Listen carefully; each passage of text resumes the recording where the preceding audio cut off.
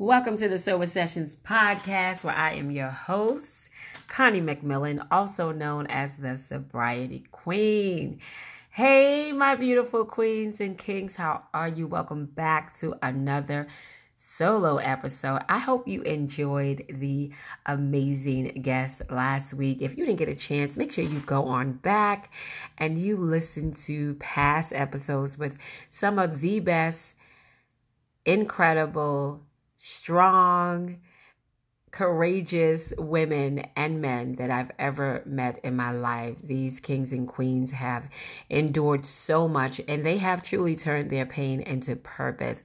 I am certain that you will be inspired, that you will find something in their story that will impart some goodness into your life and let you see that you're not alone, that you are not the only one that has endured some crazy things along your life's journey. But you will also know that what's in them is also in you, because God don't make no mistakes. He knows exactly what he's doing.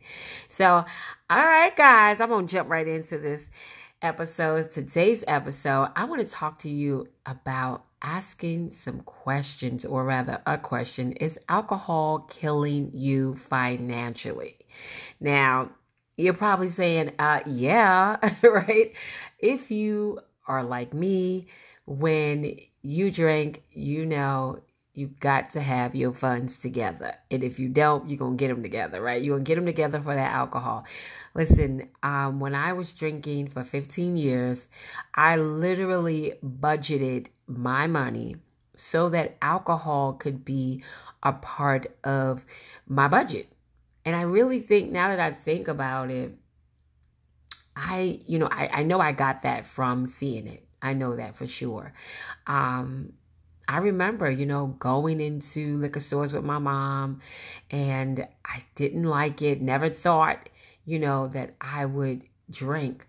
But then when I started drinking, I remember times, my mom would drink some of my liquor. It's just crazy how, alcohol just sends us on paths and, just experiences that we'd have never done if we had been in our right mind. But anywho, that's then. And you know what? If that's your story right now, it'll be your then later as well. And so I definitely budgeted for my alcohol. I had to make sure that money was there, because it was just something I did. And I'm going to go through a list. Actually, I have a list of about 4 things that I want you to consider when asking yourself, is alcohol killing me financially? And, the first is, do you budget? Do you budget your finances into, or alcohol into your finances when, it comes to your wine or your hardcore liquor like I did, Long Island iced tea? Those of you that have been listening, that was what I drank. And, if I didn't have a lot of money, I would say, well, maybe we won't get a liter tonight. We'll get a fifth. And this is what I did, because it was a necessity for me.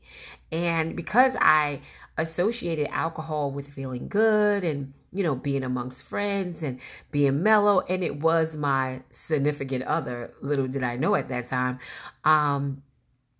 it was what had to be in my life. And if I had friends that was bringing liquor, that was even better. But it was something that I did. I definitely budgeted for alcohol. So that's the question. That's the first question. Do you budget, your finances when it comes to alcohol? Secondly, when you're using your money for drinking purposes, is there a limit? Like, do you, like, let's just go back kind of like we'll say a step 2, a B to the first question. Are you like, okay, this is a specific amount that I need every month, right? For me, as I said, if I didn't have money left over, I would say, well, $5 is enough. I'll just get me, a pint or a half pint or a fifth or whatever. But do you budget a specific amount for, your ability to drink, and make sure you have wine or liquor on hand? My second question is, using it for activities to connect in your drinking.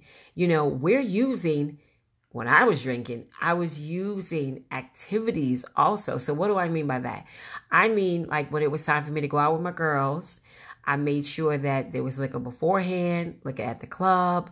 I had to make sure that every financial, every part of my monies rather, that it was there, that it was intertwined into my activities. If that meant a new outfit, it was intertwined into that, because I wasn't going out to the club looking any kind of way, y'all. So that's what I mean when I ask you that. The activities that you involve yourselves in, are you allotting your money into contributing towards your alcohol usage? Does that make sense?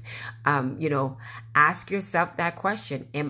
Have I been monitoring, making sure that, I'm budgeting it this way? I'm making sure that I have monies for this, for before I go to the club, before I go to the movies. If you was like me, I did it too. I even budgeted alcohol to go to the movies. It was crazy. Like I lived a wild life. And so when I was with my ex-husband at that time, I remember we would get nips, those little small individuals. They're like $3-4 or whatever, maybe a little less, I'm not sure. But we would have a suitcase. We would not go to the movie theater without alcohol. It's so insane now that I look back, right? No judgment to anybody that might be doing that. But when I look back on my own life, it was just like, I made sure that, he was fulfilling the suitcase, because he would keep him in this suitcase. And I made certain that he kept that suitcase full of all of our favorites. And it wasn't like cheap alcohol. It was like whatever, if it was Patron in the little bottles, we would get Patron. We would get, Absolute. And it was just crazy. I don't think Long Island Iced Tea had the nips. I don't believe so, I don't believe so. But anyway, I just made sure he kept that full. So that was even embarking in our household budget. Like, yeah, it was crazy. The next question is, are you skipping bill payments? Like, I remember there was times when, I would call myself doing a budget, right? And I guess I did, because I budgeted alcohol. So yeah, I did. It wasn't the best budget, but I did. And I remember I would write out my budget. And as I said before, if there wasn't enough money left over, and I told you I would downsize to like a fifth or something, but let me tell you something. Sometimes there just wasn't no money left over after the budget. But what I would do is skip a bill and say, oh, I'll catch up next month. This is just not going to get paid. It's not that important, or it's just a low amount. I can play catch up next month. And what I would find is that when that next month came, first of all, I would forget that I even made that statement last month, right? Because I had so many activities, partying, drinking, acting a fool, blackouts, just crazy, that I would never remember. I surely wasn't writing it down. So I didn't even remember that I had made that statement. So, which would cause me to now have to double up. But because my paycheck was still the same every 2 weeks, there was no doubling up, because the same bills that I had last week was the same bills that was coming last month. It was the same bills that was coming this month, except now I had to double up. So that put me in a financial bind. So that's a question that I would ask you. Are you playing, Russian roulette, I guess we can say, right, with your finances? Are you doing that? Is alcohol causing you to do that? And if that is the case, don't worry. I got some solutions for you. I'm not about to leave you out here hanging dry and saying, yes, this is me. Yes, this is me. Yes, this is me. Now what? No, I wouldn't do that to you. So what can we do to resolve this? How can we, rectify this problem? Well, I'm going to give you some real evidence that can help you rectify the problem. And the reason why I'm talking about this, guys, is because I've gotten to a place where, my life has been blessed. God has blessed me tremendously. I'm so, so grateful. And I ain't saying I got $1 million. Trust and believe, I ain't got that yet. It's coming. But because I have messed up so much with my money in the past, I've had to pay the price. And I don't want you guys to have to do that. So what am I saying? I'm saying that there is always, sunlight at the end of the tunnel, right? There's light at the end of the tunnel. There's always, things we can do to correct the problem. And yes, it will happen over time, but if we don't even look to address the problem, that's going to be a bigger issue. And, even for those that are, newly sober, we know what we've done in the past, right? Those of you that are newly sober, I should say, you know what you've done. It took me so long to repair my credit. Let me tell you, I got sober in 2014. My credit did not get to a place of decency until I would say, I bought my home just last year, 2020, but I still would say it took at least into 2019, roughly, for me from 2014 to that's 5 years, So it takes time. But guess what? And it's going to be different for everybody. It doesn't mean that you take 5 years for you. But I still was able to do some things, right? I was able to get an apartment, and that was growth. So I was very appreciative of that. But I want to put this out because I want you guys to not feel like, I'm drinking, my credit is jacked up, or my finances are jacked up, and this adds to stress. It definitely does. It makes you want to drink even more. So let's jump into these resolve. How are we going to solve this, right? So the first thing you can do is you can create a budget and stick to it, right? I was creating a budget for my bills, but I was maneuvering it. I was tweaking it. And that's not something we want to do. We don't want to get to this place saying like, I'm going to go this route, go that route. No, write the vision and make it plain. You've heard me say that. That's in the Bible. But write the budget and stick to it. The next thing you can do is, and I would say the reason why writing the budget and sticking to it would be of a benefit is because it will build responsibility. It builds responsibility to yourself, accountability to yourself, right? Having that written visual items, being able to see it, it builds your responsibility. It builds it. It allows you to say, this is what I'm doing for myself. I'm taking, the negligence off of, drinking and the things that come with it. And I am becoming responsible for myself and the things that I know that matter to me most. Another thing it does, it builds confidence, right? A lot of us that were drinking, or that is some that still is drinking, you lack confidence. If you were like me, you lack confidence. And guess what?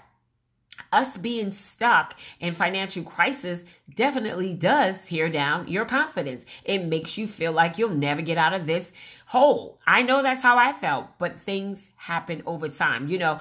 Repetition is everything. So building that, creating that budget, sticking to it, it may seem a little bit tedious, but it will definitely you'll reap a harvest in the beginning. Over time, excuse me. And then the last thing I want to say is it creates a level of discipline. One thing I know is that if you are not a disciplined person, and I know I wasn't no. When I was drinking, discipline, who was doing that, right?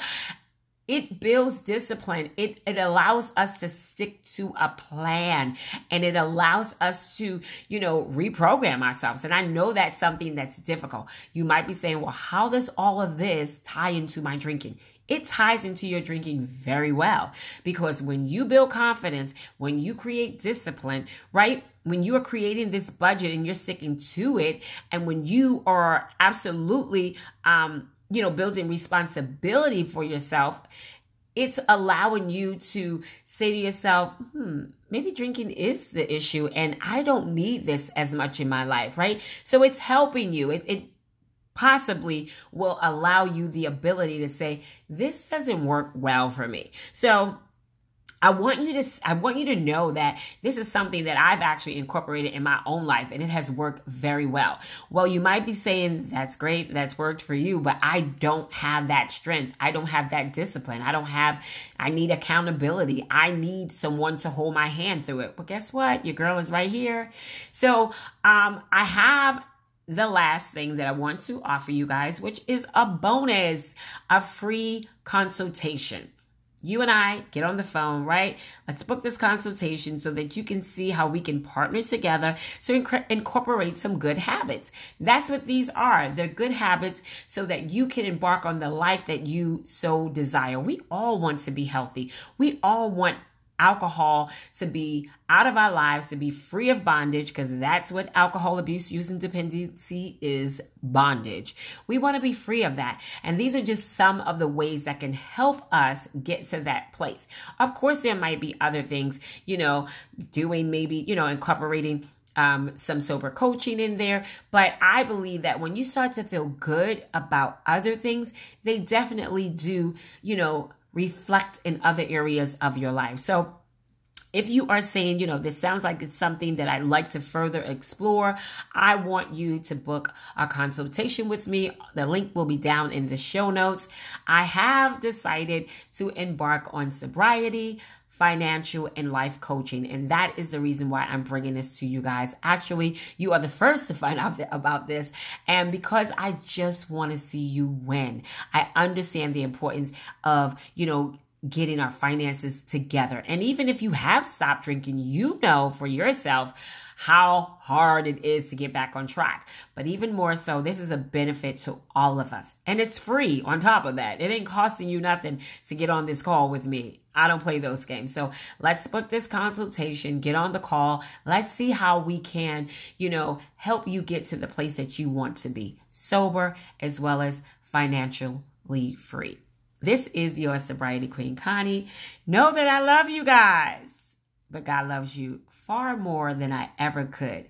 If you're not following me on Instagram, make sure you head on over, Sobriety Queen Connie, and let me know how this episode has played a benefit in your life. Let me know what one of your takeaways was, if this is something that is helping you, and I look forward to speaking to you on the call. All right, guys, talk to you soon. Later.